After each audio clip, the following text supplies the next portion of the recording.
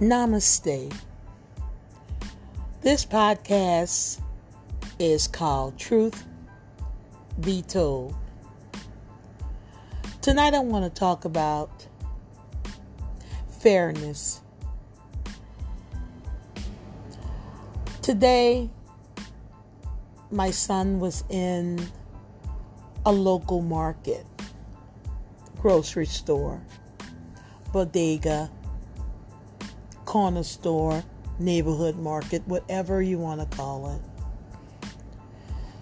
We live in an area that's so quickly being gentrified. This is a grocery store that my son has been going to since he was a teenager. He went in today with his normal backpack, going to get his coconut water and some fruit. We had a security guard that quickly told him, "Hey, you have to put your bag down." And my son said, "Well, is someone in line with his backpack on, and there goes another person with a pretty large bag. Why do I have to put my bag down? And it's not being watched after. Someone could steal my bag." So my son said, "I will no longer shop here.